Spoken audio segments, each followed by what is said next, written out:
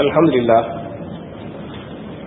لله نحمده ونستعينه ونستغفره ونؤمن به ونتوكل عليه ونعوذ بالله من شرور أنفسنا ومن سيئات أعمالنا من يهده الله فلا مضل له ومن يضلل فلا هادي له وأشهد أن لا إله إلا الله وحده لا شريك له وأشهد أن محمدا عبده ورسوله اللهم صل على محمد وعلى آل محمد كما صليت على إبراهيم وعلى آل إبراهيم إنك حميد مجيد اللهم بارك على محمد وعلى آل محمد كما باركت على إبراهيم وعلى آل إبراهيم إنك حميد مجيد أعوذ بالله من الشيطان الرجيم بسم الله الرحمن الرحيم يا أيها الذين آمنوا أطيعوا الله وأطيعوا الرسول ولا تبطلوا أعمالكم قال رسول الله صلى الله عليه وسلم بلغوا عني ولو آية رواه البخاري.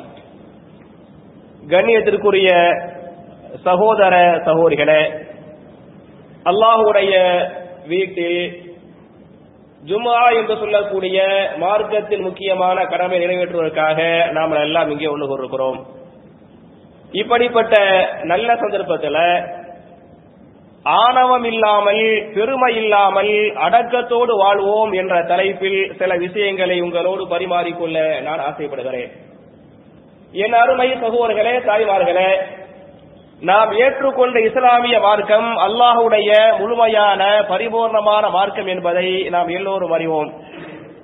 இந்த மார்க்கத்தில் பெருமை என்பது அல்லாஹ் ஒருவனுக்கு மாத்திரமே சொந்தம், அவன் அல்லாத எவனுக்கும் பெருமை சொந்தம் அல்ல என்பதை நாம் எல்லோரும் அறிவோம். திருமறை குர்ஆன்ல பெருமை வேண்டாம், பெருமை என்பது இப்லீஸின் குணமாக இருக்கிறது, பெருமை என்பது ஷைத்தானின் குணமாக இருக்கிறது, எனவே நீங்கள் எல்லோரும் தன்னடக்கத்தோடு வாழுங்கள் என்பது திருமறை குர்ஆனுடைய பல்வேறு வசனங்களில் அல்லாஹ் வலியுறுத்தி பேசுகிறான். உதாரணமாக திருமறை குர்ஆனின் சூரத்துல் கஸஸ் என்று சொல்லக்கூடிய 28வது அத்தியாயத்தில் 76வது வசனம், அதில் அல்லாஹ்வுடைய கட்டளை லா தஃபரஹ் இன்னல்லாஹ லா யுஹிப்புல் ஃபரிஹீன், நீங்கள் பெருமை அடிக்க வேண்டாம். அல்லாஹ்வுடைய கட்டளை எப்படி குடிக்க வேண்டாம், விபச்சாரம் பண்ண வேண்டாம், வட்டி வாங்க வேண்டாம் என்று பேசுகிறானோ அதை அல்லாஹ் ரப்பல் ஆலமீன் குர்ஆனில் கட்டளை போடுகிறான், லா தஃபரஹ், நீங்கள் பெருமை அடிக்க வேண்டாம். ஏன் என்று சொன்னால் இன்னல்லாஹ லா யுஹிப்புல் ஃபரிஹீன், எவன் பெருமைக்காரனோ ஆணவக்காரனோ அவனை ஒருபோதும் அல்லாஹ் விரும்ப மாட்டான் என்பது அல்லாஹ்வுடைய செய்தி என்பது மாத்திரமல்லாமல் திருமறை குர்ஆனின் சூரா பனு இஸ்ராயீல் என்று சொல்லக்கூடிய 17வது அத்தியாயத்தின் 37வது வசனத்தில் அல்லாஹ் பேசுகிறான், வலா தம்ஷி ஃபில் அர்லி மரஹா இன்னக லன் தஹரிகல் அர்ல வலன் தபுலுகல் ஜிபால தூலா, லா தம்ஷி ஃபில் அர்லி மரஹா, நீங்கள் இந்த பூமியிலே பெருமையாக நடக்க வேண்டாம் என்று அல்லாஹ் சொல்லிவிட்டு இன்னக லன் தஹரிகல் அர்ல, நீங்கள் ஒருபோதும் இந்த பூமியை பிளந்து விட முடியாது. பெருமையை நடக்கிறாங்களே, ஆணவத்தோடு அகங்காரத்தோடு நடக்கிறாங்களே இல்லையா, அந்த நடைகளை பற்றி அல்லாஹ் பேசுகிறான்.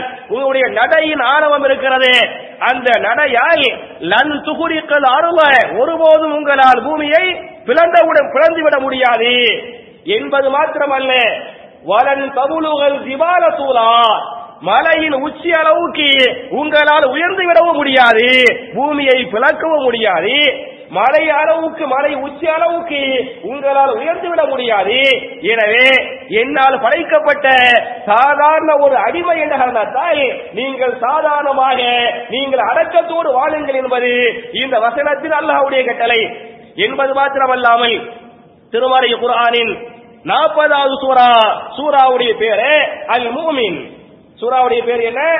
அல் மூமின், உண்மையான இறை விசுவாசிகள் என்று பொருள். அதுல 35வது வசனத்திலே அல்லாஹ் பதிவு செய்கிறான், கதாலிக யத்பஅல்லாஹு அலா குல்லி கல்பின் முதகப்பிரின் ஜப்பார், சில பேருடைய இதயங்களில் அல்லாஹ் ரப்பல் ஆலமீன் சீல் வைத்து விடுவான், நன்மைகள் உள்ளே செல்லாது. சீல் வச்சனால அதுக்கு மேல் நன்மை என்ன செய்யாது, உள்ள போகாது. நன்மைகள் போகாது என்பது மாத்திரமல்ல, பாவங்கள், அநியாயங்கள், அக்கிரமங்கள் அவனை விட்டு வெளியேற்றப்பட்டு மன்னிக்கப்படாது. அல்லாஹ்வால் சீல் வைக்கப்பட்டவன் யார் என்று சொன்னால் கதாலிக்கு யத்பஅல்லாஹு அலா குல்லி கல்பின் முதகப்பிரின் ஜப்பார். எவன் ஆணவக்காரனோ பெருமைக்காரனோ அவருடைய இதயத்திலே அல்லாஹ் சீல் வைத்து விடுகிறான். நஊது பில்லாஹி மின்ஹா. அல்லாஹ் பேசுகிறான். அவை அருமை சகோதரர்களே, இந்த வசனங்கள் சொல்கின்ற பாடம் பெருமை என்பது அல்லாஹ்வுக்கு மட்டும்தான் சொந்தம், வேற யாருக்கு என்ன இல்ல, அது சொந்தம் இல்லைங்கிறதுக்கு இந்த வசனங்கள் தெளிவான சான்று என்பது மாத்திரமல்லாமல் நபிகள் நாயகம் ஸல்லல்லாஹு அலைஹி வஸல்லம் சஹாபாக்கள் ஒன்று கூட்டுவாங்க. ஒன்று கூட்டி சொன்ன இந்த செய்தியை இமாம் புகாரி, இமாம் முஸ்லிம், இமாம் அபூதாவுத் போன்ற பல்வேறு முஹத்திதுகள் தங்களுடைய கிதாபுகளை பதிவு பண்ணிருக்கிறாங்க. ஹதீஸ் என்ன என்று சொன்னால் லா யதுகுலுல் ஜன்னத மன் கான ஃபீ கல்பிஹி மிஸ்கால தர்ரத்தின் மின் கிபரின், அவன் சொர்க்கத்தில் நுழைய முடியாது என்று சொல்லிவிட்டு சொர்க்கத்தில் எவன் நுழைய முடியாது என்று சொன்னால் யாருடைய கல்வியில இதயத்தில கடுகளவு பெருமை இருக்கிறதோ, ரொம்ப இல்ல எவ்வளவு கொஞ்சோன்னு கடுகளவு யாருடைய இதயத்தில் பெருமை இருக்கிறதோ அவனால் சொர்க்கத்திற்கு நுழையவே முடியாது என்று சொன்ன செய்தியை பல்வேறு இமாம்கள் பதிவு பண்ணிருக்கிறாங்க என்பது மாத்திரமல்லாமல் என் அருமை சகோதரர்களே தாய்மார்களே, உங்க எல்லாருக்கும் தெரியும் இஸ்லாமிய அடிப்படை கடமைகள் 5 கடமைகள்ல ஹஜ் என்ன ஒரு கட்டாய கடமை. யாருக்கெல்லாம் பொருளாதார வசதி இருக்கிறதோ, உடல் சக்தி இருக்கிறதோ அவர்கள் எல்லோரும் என்ன செஞ்சாவனே ஹஜ் செஞ்சாவனே. இதுல இந்த ஹஜ்ஜுடைய ருக்குனுங்க வாங்கல, ஹஜ்ஜுடைய ஃபர்ல் இருக்குது. ஹஜ்ஜுடைய ஃபர்ல் 4 காரியங்கள். இந்த 4ல் ஒன்றை ஒரு ஹாஜி செய்யவில்லை என்று சொன்னால் அவருடைய ஹஜ் என்ன செய்யாது, செல்லாது. இதை தவிர ஏனைய இபாதத்துகளை விட்டுவிட்டால் பரிகாரத்தோடு ஹஜ் செய்ய செல்லும்.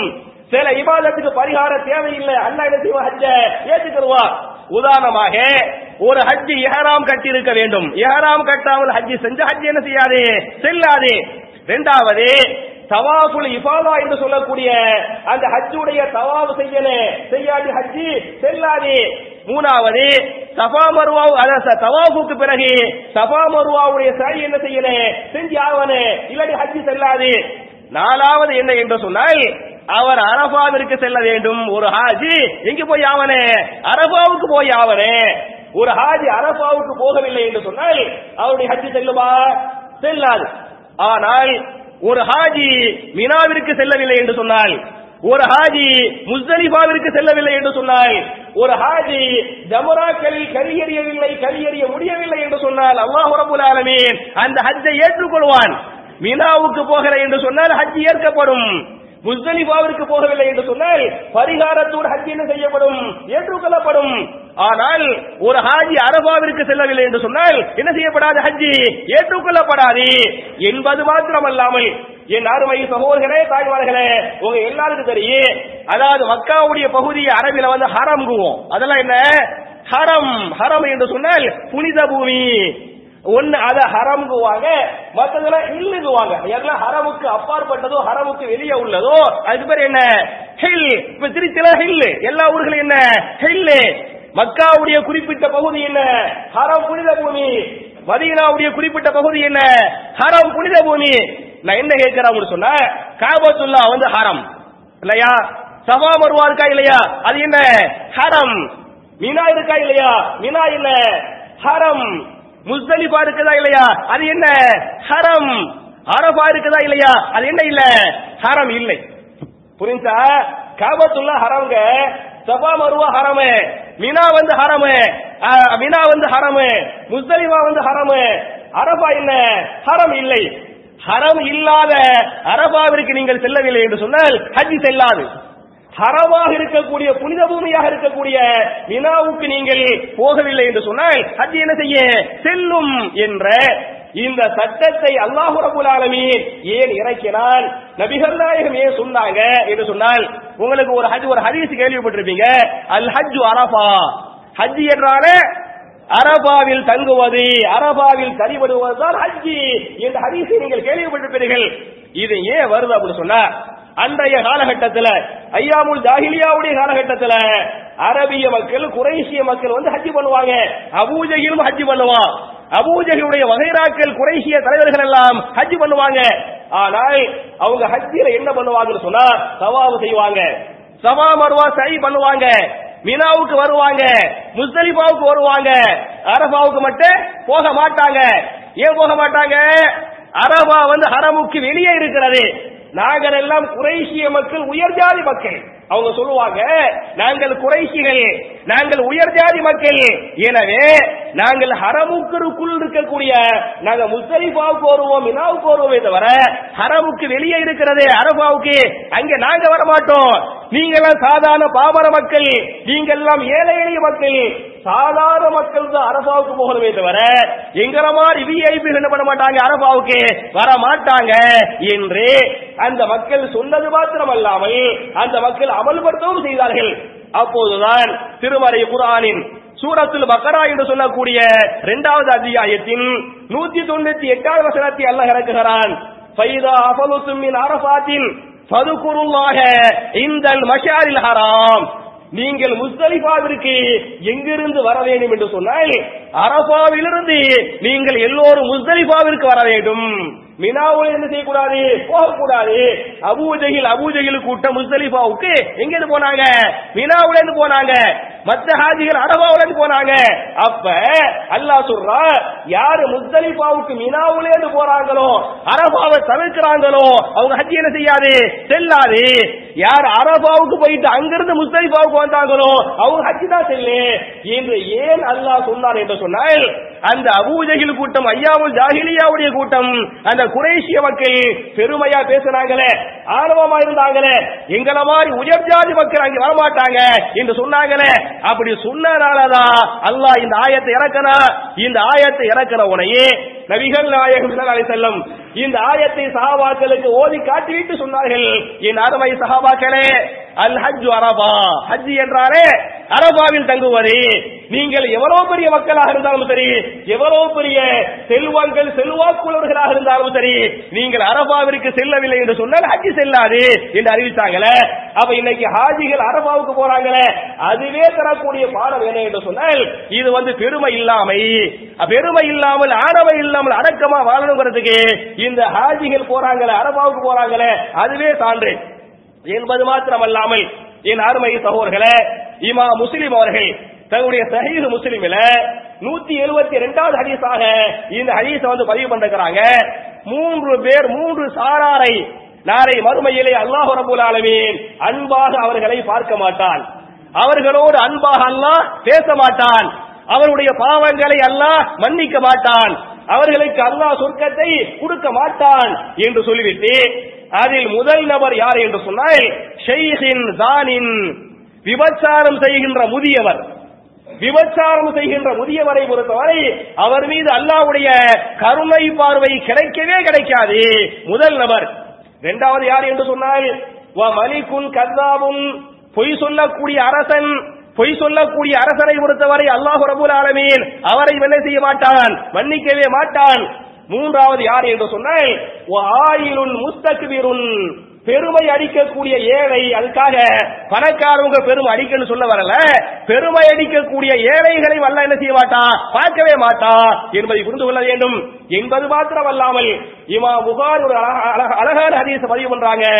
அல் கிப்ரியாவு ரிதாயி, பெருமை என்பது யாருடைய ஆடை, அல்லாஹ்வுடைய மேலாடை. அல்லாஹ் சொல்வதாக நபிகள் சொல்றாங்க, அல் கிப்ரியாவு ரிதாயி, பெருமை என்பது அல்லாஹ்வுடைய மேலாடையாக இருக்கிறது. அல்லாஹ்வுடைய மேலாடையை எவன் பறிக்கிறானோ, பறிக்க முயற்சிக்கிறானோ அவனை அல்லாஹ் அதாபு செய்தே தீருவான் என்று அல்லாஹ் சொன்னதாக நபிகள் சொல்லிருக்கிறாங்களே. அப்ப என் அருமை சகோதரர்களே, தாய்மார்களே, பெருமை என்பது கூடவே கூடாது என்பதற்கு இந்த ஹதீஸ் அழகான ஆதார என்பது மாத்திரமல்லாமல் பெருமைனா என்ன, பெருமைன்னு சொல்றோமா இல்லையா, அப்படின்னா என்ன என்று சொன்னால் அழகான ஒரு ஹதீஸ் வருது. ரசூலுல்லாஹ் சஹாபாக்கள் கேட்பாங்க, அல்லாஹ்வுடைய தூதரே, ஒரு மனிதன் அழகான ஆடைகளை உடுத்துகிறான், அவனுக்கு அல்லாஹ் காசு பணத்தை பரக்கத்தை அல்லாஹ் கொடுத்துக்கிறான், விலை உயர்ந்த ஆடை வாங்கி கொடுத்துறான், விலை உயர்ந்த செருப்பை என்ன செய்யறான், வாங்கி போடுறான், அது பெருமையா, பெருமையின் வெளிப்பாடா அப்படின்னு சஹாபாக்கள் கேட்பாங்க. அதுக்கு ரசூலுல்லாஹ் சொல்லுவாங்க, இல்ல, இன்னல்லாஹ ஜமீலுன் யுஹிப்புல் ஜமால, அல்லாஹ் அழகானவன், அவன் அழகையே விரும்புகிறான் என்று சொல்லிவிட்டு, பெருமை என்றால் என்ன என்று சொன்னால் பதருல் ஹக்கி வ கம்துன் நாஸ், பெருமை என்பது உண்மையை ஏற்க மறுப்பது. எது பெருமை? இவன் சொல்லி நான் கேட்கிறதா? அவர் பெரிய ஆளா இருப்பாரு, சமுதாயத்தில் விஐபியா இருப்பாரு, ஆனா தப்பா சொல்லுவாரு, தப்பா செய்வாரு. சாதாரண ஒரு ஆள் என்ன செய்வாரு? இல்லங்க இது தப்புங்க, இப்படி குர்ஆன் இப்படி சொல்ல மார்க்க சொல்லல, இது திருத்துவாரு. இவன் சொல்லி நான் கேட்கிறதா என்று சொல்லி எவன் உண்மையை ஏற்க மறுக்கிறானோ அவனும் வகம்துன் நாசி, யார் மக்களை தன்னை விட தாழ்வாக நினைக்கிறானோ அவரும் பெருமைக்காரனாக இருக்கிறார் என்று சொன்ன செய்தியை இமாம் அபூதாவுது பதிவு பண்றாங்க. அவை அருமை சகோதரர்களே, உண்மை என்பது எங்கிருந்து வந்தாலும் ஏற்றுக்கொள்ள வேண்டும். அதே மாதிரி நம்முடைய பார்வையில யாரையுமே இவன் என்னைய விட இழிவானவன், இவன் என்னைய விட தாழ்வானவன், நம்மள உயர்வா நினைச்சு நான் உயர்ந்தவன் அவன் என்ன தாழ்ந்தவன் நினைப்பது பெருமையின் வெளிப்பாடுகிறதுக்கு இந்த ஹதீஸ் வந்து அழகான ஆதாரம்.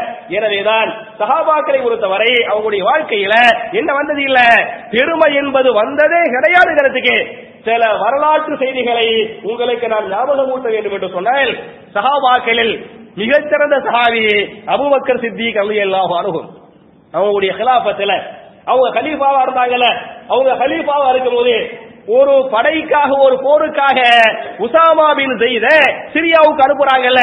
உசாமா பின் ஸைத் என்று சொல்லக்கூடிய சாதாரண ஒரு சின்னஞ்சிறிய ஒரு ஏழையான ஒரு அடிமைக்கு பிறந்த ஒரு சஹாபி உசாமா பின் ஸைத் ரலியல்லாஹு அன்ஹு. இந்த ஸைத் உசாமா இருந்தார்ல, இந்த உசாமாவுடைய வாப்பா ஸைத் இருந்தாரு. அந்த ஸைத் எவ்வளவு ஏழை, எவ்வளவு பெரிய அடிமைங்கிறதுக்கு நான் ஒரு வரலாறு சொல்றேன். மக்காவுல உகால் என்று சொல்லக்கூடிய ஒரு சந்தை, அந்த உகால் சந்தையில எதை விற்பாங்க தெரியுமா? ஆடு மாடுகள் ஒட்டகங்கள் விற்கப்படுவது போன்று மக்கள் அந்த சந்தையிலே விற்கப்படுவார்கள். ஒரு ஏழையானவன் ஆட்டை விற்பது போன்று, மாட்டை விற்பது போன்று, ஒட்டகத்தை விற்பது போன்று அதை விற்று கடன் அடங்கவில்லை என்று சொன்னால் என்ன செய்வான்? கொண்டு வந்து மக்களை விற்பான். அதுக்கு மேல கடன் இல்லை இருக்குன்னு சொன்னா கொண்டாட்டிய மனைவி என்ன செய்வான்? வித்துட்டு போயிடுவான். அவன் இந்த உக்காது என்று சொல்லக்கூடிய சந்தையில ஆடு மாடுகள் விற்கப்படுவது போன்று மக்கள் விற்கப்படுவாங்களே, அந்த சந்தைக்கு அன்னை ஹதீஜா நாயகி போறாங்க. அன்னை ஹதீஜா ரலியல்லாஹு அன்ஹா அந்த உக்காது சந்தைக்கு போகும்போது மக்கள் விற்கப்படுறாங்க. அப்ப ஸைத் இருந்தார்ல, ஸைத் பின் ஹாரிஸா இருந்தாரு, அவருடைய உம்மா பாப்பா வச்சுக்கிட்டு ஸைத் என்ன பண்றாங்க? விக்கிறாங்க. வித்தா ஹதீஜா ரலியல்லாஹு அன்ஹா அந்த உக்காது சந்தையில ஸைத் என்ன பண்ணாங்க? விலை கொடுத்து வாங்கிட்டு வந்துடுறாங்க. காசு கொடுத்து விலை கொடுத்து ஸைத் பின் ஹாரிஸா வாங்கிட்டு வந்துடுறாங்க. அப்ப ஹதீஜா நாயகியுடைய அடிமை யாரு? ஸைத். ரசூலுல்லாஹ்ட்ட வருது, ரசூலுல்லாஹ்வுக்கு நபித்துவம் கிடைக்குது. அப்புறம் ரசூலுல்லாஹ் சொல்லிட்டாங்க, இவரை நம்ம அடிமையா வச்சுக்கிற வேண்டாம், விடுதலை செஞ்சிடலாம், சுதந்திரமா விட்டுடலாம், இவர் நினைச்சு அவங்க வீட்டுக்கு போகட்டு, விரும்பினா நம்மளோட தங்கட்டு என்று ரசூலுல்லாஹ் சொல்லுவாங்க. அவர் சொல்லுவார், யார சொல்லலாம், நான் எங்க அப்பா அப்பாவோட போய் சேர்றதா? அப்படி அங்கே அவங்களோட அன்பா இருப்பேன், பாசமா இருப்பேன், ஆனா யாரோட தங்குவேன்? உங்களோட தான் தங்குவேன் என்று சொல்லி நபிகள் நாயகத்தோடு பல ஆண்டுகளாக அவர் தங்குகிறார். எந்த அளவுக்கு என்று சொன்னால் சஹாபாக்கள் எல்லாம் ஸைத் பின் முஹம்மது என்று கூப்பிட்டாங்க. அவரை யாருடைய மகன் கூப்பிட்டாங்க? ரசூலுல்லாஹ்வுடைய மகன் என்று அழைக்கப்படும் அளவுக்கு நபிகள் நாயகத்தோடு மிக நெருக்கமாக இருந்த சஹாபி. அதே சமயத்தில் ஏழை சஹாபி, அடிமை சஹாபி. அவருடைய மகன் யாரு? உசாமா. அவரும் ஏழை சஹாபி. அந்த உசாமாவுடைய 17வது வயசு, 17வது வயசுல அபூபக்கர் சித்திக் ரலியல்லாஹு அன்ஹு ஒரு போருக்காக தளபதியை ஆக்கி உசாமா என்ன செய்றாங்க? அனுப்பி விடுறாங்க. அனுப்பும் போது உசாமாவுடைய வயசு வந்து 17. அபூபக்கர் சித்திக் இருந்தாங்கல்ல, அவங்க வயசு எவ்வளவு என்று சொன்னால் 61 வயசு. எத்தனை வயசு? 61 வயசு. வாப்பாவுடைய வாப்பா மாறி 61 வயசு கலீஃபா அபூபக்கர் சித்திக்கு. இவருக்கு வந்து 17 வயசு. என்ன பண்ணுவாங்கன்னு சொன்னா, இந்த உசாமா பின் ஸைத ஒட்டகத்திலே ஏற்றி வைத்து அவர் ஒட்டகத்திலே சவாரி செய்வார். கலீஃபா கீழே நடந்து என்ன செய்வாங்க? போவாங்க.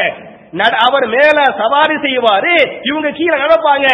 அவர் சவாரிலேயே உங்களுக்கு சொல்லுவாங்க, உசாமாவே இந்த போரில் நீ இப்படி செய்ய வேண்டும், இப்படி செய்யக்கூடாது, இப்படி நடந்து கொள்ள வேண்டும், இப்படி நடந்து கொள்ள கூடாது என்று ஜனாதிபதியாக இருக்கக்கூடிய கலீஃபா அபூபக்கர் சித்திக் ரலியல்லாஹு அன்ஹு தளபதியாக இருக்கக்கூடிய உசாமா பின் ஸைத் என்ன செய்வாங்க? அறிவுரை செய்வாங்க. அப்போ கூட அவர் சங்கட்டப்படுவார். நம்ம வயசு என்ன, அவங்க வயசு என்ன, நம்ம அனுபவம் என்ன, அவங்க அனுபவம் என்ன, நம்ம செல்வாக்கு என்ன, அவங்க செல்வாக்கு என்ன, அதையெல்லாம் பார்த்து சங்கடப்பட்டு கலீஃபா சொல்லுவாங்க, கலீஃபா அவர்களே நீங்களும் ஒட்டகத்துல ஏறுங்கள, நம்ம 2 பேரும் சவாரி செஞ்சுக்கிட்டே பேசிக்கலாமே அப்படின்னு வாங்க. இல்ல நான் ஏற மாட்டேன், நடந்தா வருவேன், நீ தான் சவால் செய்யணும் அப்படிவாங்க. அவரு கலீஃபா அவர்களே நான் கீழே இறங்கிடுறேன், நம்ம சேர்ந்து நடந்தே வருவோம், நடந்தே நம்ம வருவோம், நீங்க உபதேசம் பண்ணுங்க அப்படிங்குவாங்க. இல்ல நான் மேல ஏறி சவாரி செய்யவும் மாட்டேன், நீ என்ன செய்யக்கூடாது, ஒட்டகத்தை விட்டு இறங்கவும் கூடாது என்று சொல்லி ஆயிரக்கணக்கான மக்கள் கலீஃபாக்களை பார்க்கிற போது கலீஃபா அபூபக்கர் சித்திக்கு நடந்து அவருக்கு உபதேசம் பண்ணாங்க என்ற இந்த வரலாறை இமாம் நவவி போன்ற பல்வேறு முஹத்திதுகள் தங்களுடைய கிதாபுகளை பதிவு பண்ணிருக்கிறாங்களே. அப்ப என் அருமை சகோதரர்களே, தாய்மார்களே, இந்த அபூபக்கர் சித்திக்கு நம்மளுடைய வயசு என்ன, நம்முடைய அந்தஸ்து என்ன, நம்முடைய செல்வம் என்ன, செல்வாக்கு என்ன என்ற பெருமை கடுகளவு இருந்திருந்தால் இந்த மாதிரி வந்திருப்பாங்களா? அப்படி நடக்கிறேன்னு சொன்னா இது என்ன காட்டுது? பெருமை இல்லைங்கிறதுக்கு இது அழகான ஆதாரம். அதே மாதிரி பாத்தீங்களாக்க அடுத்த இரண்டாவது கலீஃபா உமர் பின் கத்தாப் ரலியல்லாஹு அன்ஹு, அதே போர்ல உசாமா பின் ஸைத் என்ன பண்றாங்கன்னு சொன்னா மதீனா விட்டு வெளியே போய் ஒரு இடத்துல போய் சஹாபாக்களை நிக்க விட்டு எவ்வளவு சஹாபாக்கள் வந்திருக்கிறாங்க எல்லாருடைய பேரையும் பதிவு பண்றாங்க. யார் யார் வந்திருக்கிறா எல்லாருடைய பேரை நினைச்சுவாங்க பதிவு பண்ணுவாங்க. பதிவு பண்ணா பெரிய பெரிய சஹாபாக்கள் உசாமாவோடு சேர்ந்து வருவாங்க. அப்ப உசாமா நினைப்பாங்க, இது மாதிரியான பெரிய பெரிய சஹாபாக்கள் நம்மளோடு வந்து விட்டால் மதீனா பாதுகாக்கப்பட வேண்டுமே, மதீனா தாக்கப்பட்டு விடக்கூடாது, மதீனா தாக்கப்பட்டு விட்டால் நம்முடைய மனைவி மக்களுக்கு பாதுகாப்பு இல்லையே என்ற பயத்தின் காரணத்தால சில சஹாபாக்களை நான் திருப்ப வாபஸ் பண்ணிடுறேன், திரும்பி அவங்க மதீனாவுக்கு போகட்டு நான் அனுமதி தரேன், ஆனா நானும் அனுமதி தர முடியாது, யார்கிட்ட அனுமதி வாங்கினேன், கலீஃபா அபூபக்கர் சித்திகிட்ட அனுமதி வாங்கினேன் அப்படி முடிவு பண்றாங்க.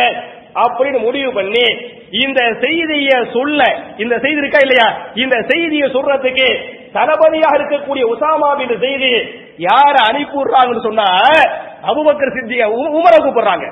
யார கூப்பிடுறாங்க? உமர் பின் கத்தாபை கூப்பிடுறாங்க. அப்ப உமர் பின் கத்தாபுக்கு வயசு எத்தனை? சுமார் 50 வயசு, இவருக்கு 17 வயசு. அப்ப 17 வயசாக இருக்கக்கூடிய இந்த உசாமா பின் ஸைத் 50 வயசாக இருக்கக்கூடிய உமர் பின் கத்தாபை கூப்பிட்டு வாங்க, இது என்னுடைய உத்தரவு, இந்த உத்தரவை நீங்க போய் கலீஃபாட்ட சொல்லிட்டு வாங்க என்று அனுப்புறாங்க. கட்டுப்பட்ட உமர் பின் கத்தாப் ரலியல்லாஹு அன்ஹு சொல்லுங்க நான் கட்டுப்படுறேன், இதே இது நம்மளா இருந்தோம் வைங்கள, என்னுடைய சீனியாரிட்டி என்ன, அவன் என்ன, ஏன் செல்வாக்கு என்ன, ஜமாத் அங்கே எடுத்திருப்போம். இன்னைக்கு ஜமாத்துகள் இயக்கங்கள் கூறுகூறாக போகிறது, சுக்குநூறாக போகிறது. இதற்கெல்லாம் என்ன காரணம் என்று சொன்னால் உண்மையில என்ன காரணம்? குர்ஆன் ஹதீஸ் தௌஹீது ஏகத்துவம் என்றெல்லாம் பேசுவது போலிவாதம். உண்மையான வாதம் என்ன என்று சொன்னால் நான் நான் நான் என்ற அகந்தை, நான் என்ற ஆணவம், நான் என்ற இந்த ஆணவம் இந்த ஈகோதான் என்ன செய்கிறது, இன்றைக்கு சமுதாயத்தை சுக்குநூறாக உடைத்துக் கொண்டிருக்கிறது. சாதாரண ஒரு 17 வயசு உள்ள தளபதி என்று ஆக்கப்பட்ட காரணத்தால அந்த உசாமா பின் ஸைதுக்கு யார் கட்டுப்பட்டது? உமர் பின் கத்தாப் ரலியல்லாஹு அன்ஹு கட்டுப்பட்டு அவங்கள்ட்ட போய் இந்த மாதிரி சொன்னாங்க, செய்யட்டுமா கேட்கிறாங்க. உடனே அவங்க சொல்றாங்க உசாமாவுடைய யோசனை நல்ல யோசனை, அவர் நினைக்கிறது செய்யட்டு அப்படின்னு சொல்லிவிட்டு அபூபக்கர் சித்திக் என்ன பண்றாங்க, அனுமதி கொடுக்கறாங்க. அந்த அனுமதியை தளபதி செயல்படுத்தினாங்க என்ற வரலாறை அதே இமாம் நவவி, இமாம் தஹபி போன்ற முஹத்திதுகள் தங்களுடைய கிதாபுகளை பதிவு பண்றாங்களே. அப்ப என் அருமை சகோதரர்களே, இந்த அபூபக்கர் சித்திக்குக்கோ இந்த உமர் பின் கத்தாபுக்கோ என்ன இல்ல, பெருமை இல்ல. அது மாதிரி நம்ம என்ன செய்யணும், நம்முடைய உள்ளத்தை சுத்தமா வச்சுக்கிறனே.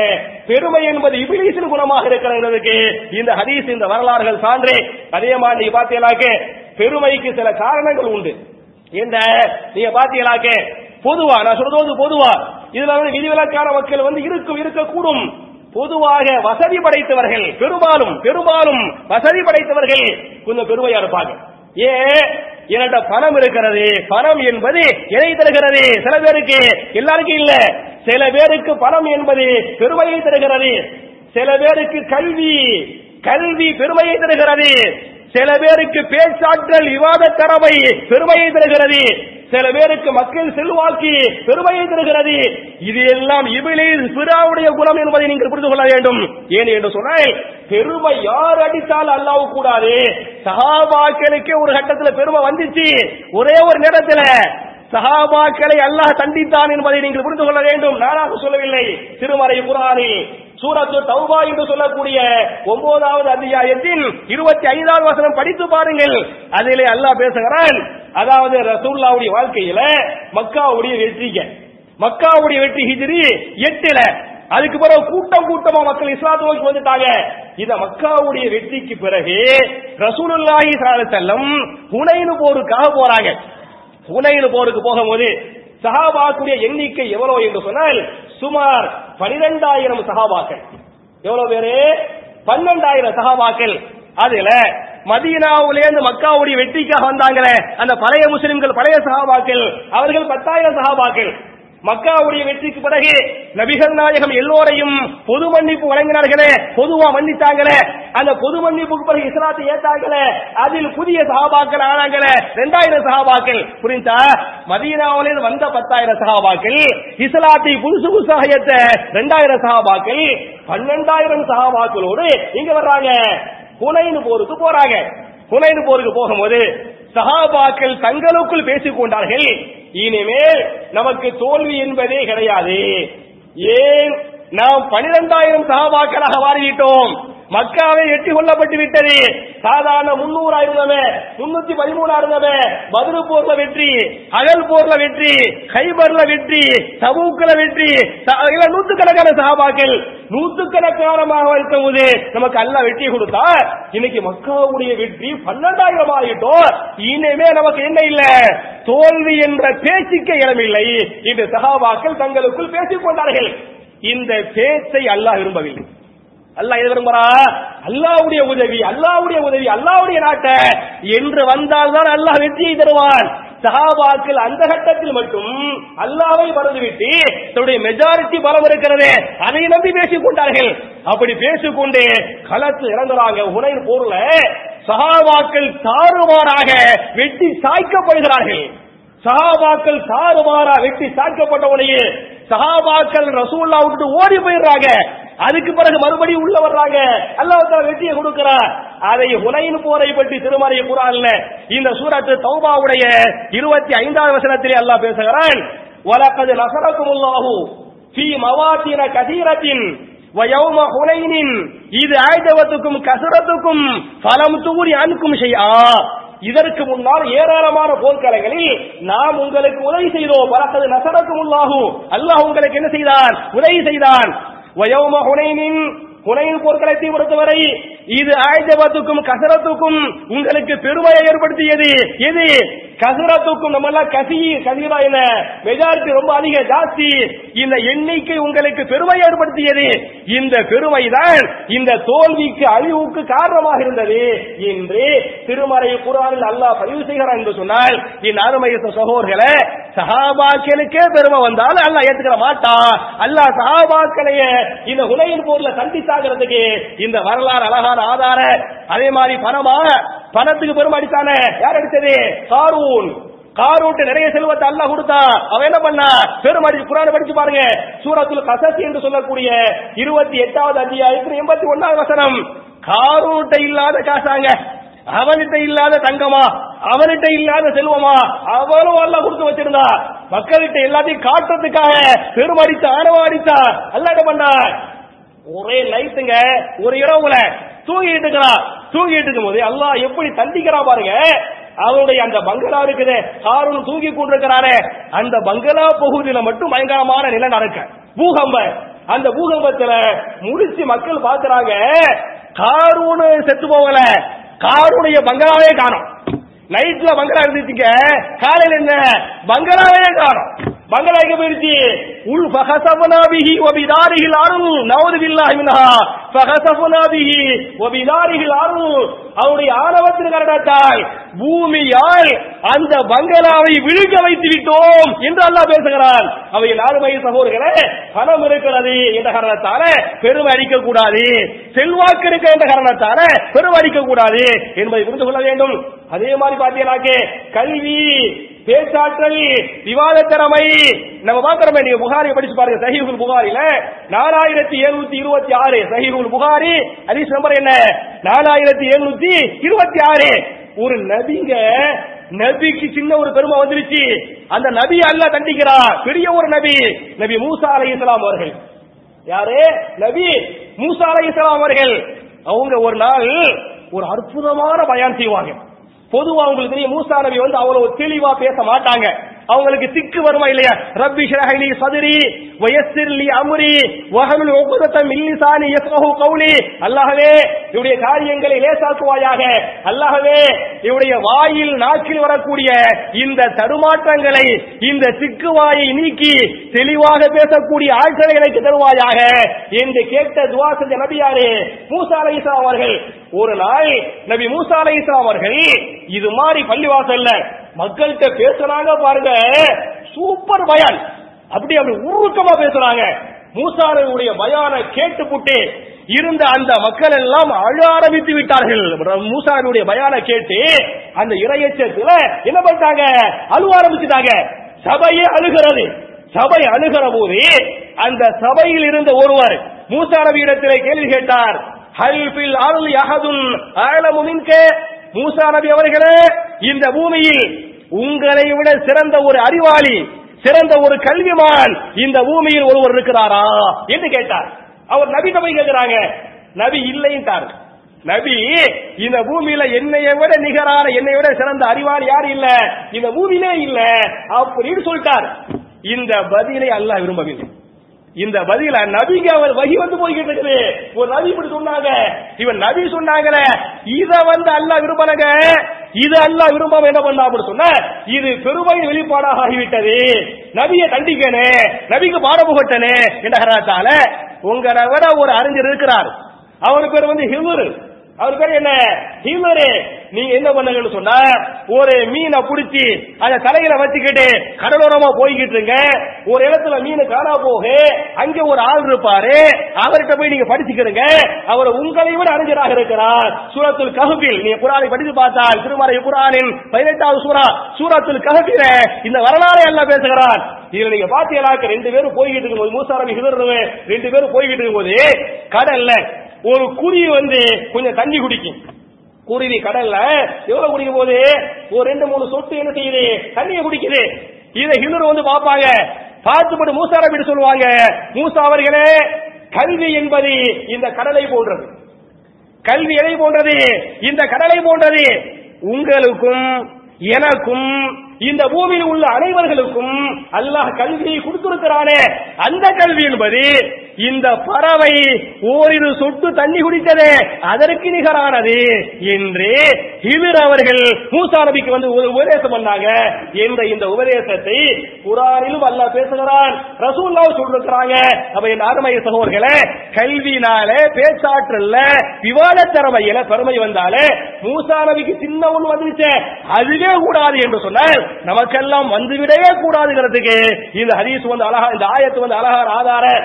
அதே மாதிரி பாத்தீங்களாக்க நான் ரத்தின சுருக்கமாக சொல்ல வேண்டும் என்று சொன்னால், என் அருமை சகோதரர்களே, பெருமை என்பது இபிலீஸ் குணம், ஷைத்தான் குணம் அல்ல. யாருடைய குணம்? இபிலீஸ். ஷைத்தானுக்கு வாப்பாவுக்கு வாப்பா, ஷைத்தானுக்கு உச்சகட்டமா இருக்கிறானே, அவருடைய குணம் தான் என்ன, பெருமையாக இருக்கிறது. ஏன் என்று சொன்னால், அல்லாஹ் ரப்பல் ஆலமீன் ஆதமை படைத்துவிட்டு ஏதோ இந்த ஆதமுக்கு சஜதா செய்யுங்கள் என்று சொன்னாரா இல்லையா? அப்படின்னு சொன்ன உடனே எல்லோரும் என்ன பண்ணாங்க, சஜதா பண்ணினார்கள். இல்லா இபிலீஸ, இபிலீஸை தவிர. அவா, இபிலீஸ் மறுத்தான். வஸ்தக்பர, பெருமை அடித்தான். நான் சஜதா பண்ண மாட்டேன்னு சொல்லிட்டு மறுத்துவிட்டு என்ன பண்ண, இஸ்தக்பர, அவன் பெருமை அடித்தான். பெருமை அடித்துவிட்டு அல்லாஹ்விடத்தில் கேட்ட கேள்வியை திருமறை குர்ஆனின் சூரத்துல் ஆராப் என்று சொல்லக்கூடிய 7வது அத்தியாயத்தின் 12வது வசனத்தில் அல்லாஹ் பேசுகிறார். மறுத்து இப்லீஸ் பெருமை அடிச்சு அல்லாஹ்ட்ட கேள்வி கேட்கிறார். قال انا خير منه خلقتني من نار وخلقته من طين. அல்லாஹ்வே, انا خير منه, நான் அவரை விட சிறந்தவன்.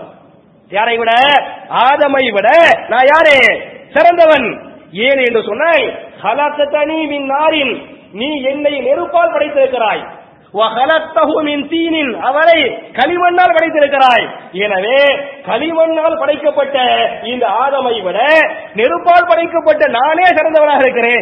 எனக்கு தான் அவர் சஜதா பண்ணுமே தவிர அவருக்கு நான் என்ன செய்ய மாட்டேன், சஜதா பண்ண மாட்டேன் என்று பெருமை அடித்தானே.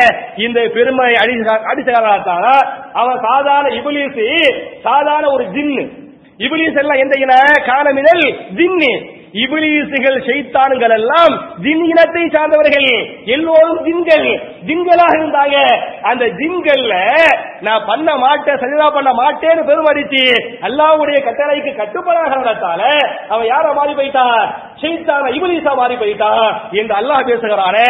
அப்ப என் அருமை சகோதரர்களே, எந்த ஒன்றாக இருந்தாலும் சரி, செல்வம், செல்வாக்கு, பதவி, சில பேருக்கு பலம், அல்லாஹ் பலத்தை கொடுத்திருப்பா. இந்த பலம் எந்த விஷயமா இருந்தாலும் உங்களுக்கு ஒரு செல்வம் வந்துவிட்டால், ஒரு நேமத்து வந்துவிட்டால், உடனே இது என்னுடைய வல்லமை, என்னுடைய திறமை, என்னுடைய ஆற்றல் என்று வந்து விடாமல் அல்ஹம்துலில்லாஹ், முதல்ல சுக்ர் யாருக்கு பண்ணனே? அல்லாஹ்வுக்கு பண்ணனே. அதாவது சுலைமான் நபி போறாங்க, அந்த எறும்புகள் என்ன செய்கிறது? பேசுகிறது. அத சுலைமான் நபி கேட்கிறாங்க. கேட்டு சொன்னாங்க, ரப்பி அவுஸினி அன் அஷ்குர நிஅமத்தக அல்லதி அன்அம்த அலைய, சொன்னாங்களா இல்லையா? யா அல்லாஹ், நான் உனக்கு சுக்ர் பண்றேன் அல்லாஹ் சொல்றாங்க. அதே மாதிரி ரசூலுல்லாஹ் மக்கா வெற்றி கொள்றாங்க. மக்காவை வெற்றி கொண்டு விட்டு சுப்ஹானல்லாஹ், அல்லாஹ்வே நீ பரிசுத்தமானவன், அல்ஹம்துலில்லாஹ், அல்லாஹு அக்பர் என்று மக்காவுடைய வெற்றிங்க மிகப்பெரிய வெற்றி. அன்றைக்கு மக்கா இன்றைக்கு அமெரிக்காவை போன்று அன்றைக்கு வல்லரசாக கருதப்பட்டது. வல்லரசு வீழ்த்தப்பட்டது.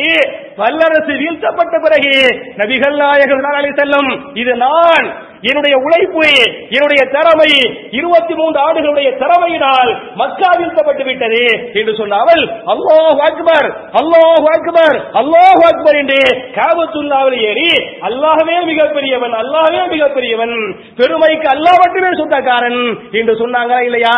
அப்ப என் அருமை சகோதரர்களே, நபிவழி என்பது விரலை அசைப்பது, நெஞ்சில் கட்டுவது, சத்தமிட்டு ஆமீன் சொல்வது, அதுகள் மாத்திரம் நபிவழி அல்ல. பெருமை அல்லாமல் அடக்கத்தோடு, ஆணவம் இல்லாமல் தன்னடக்கத்தோடு வாழ்வது நபிவழியாக இருக்கிறது என்பதை புரிந்து கொண்டு நபிகள் நாயகம் ஸல்லல்லாஹு அலைஹி வஸல்லம் எப்படி அடக்கத்தோடு வாழ்ந்தாங்களோ, சஹாபாக்கள் எப்படி தன்னடக்கத்தோடு வாழ்ந்தாங்களோ, அப்படி வாழக்கூடிய பாக்கியத்தை நாம் அனைவருக்கும் அல்லாஹ் தந்தருள்வானாக என்ற துஆவோடு முடிக்கிறேன். ரப்பனா ஆத்தினா ஃபித் துன்யா ஹஸனத்தன் வ ஃபில் ஆখিরাতি ஹஸனா வ கினா அஸாபன்னார்.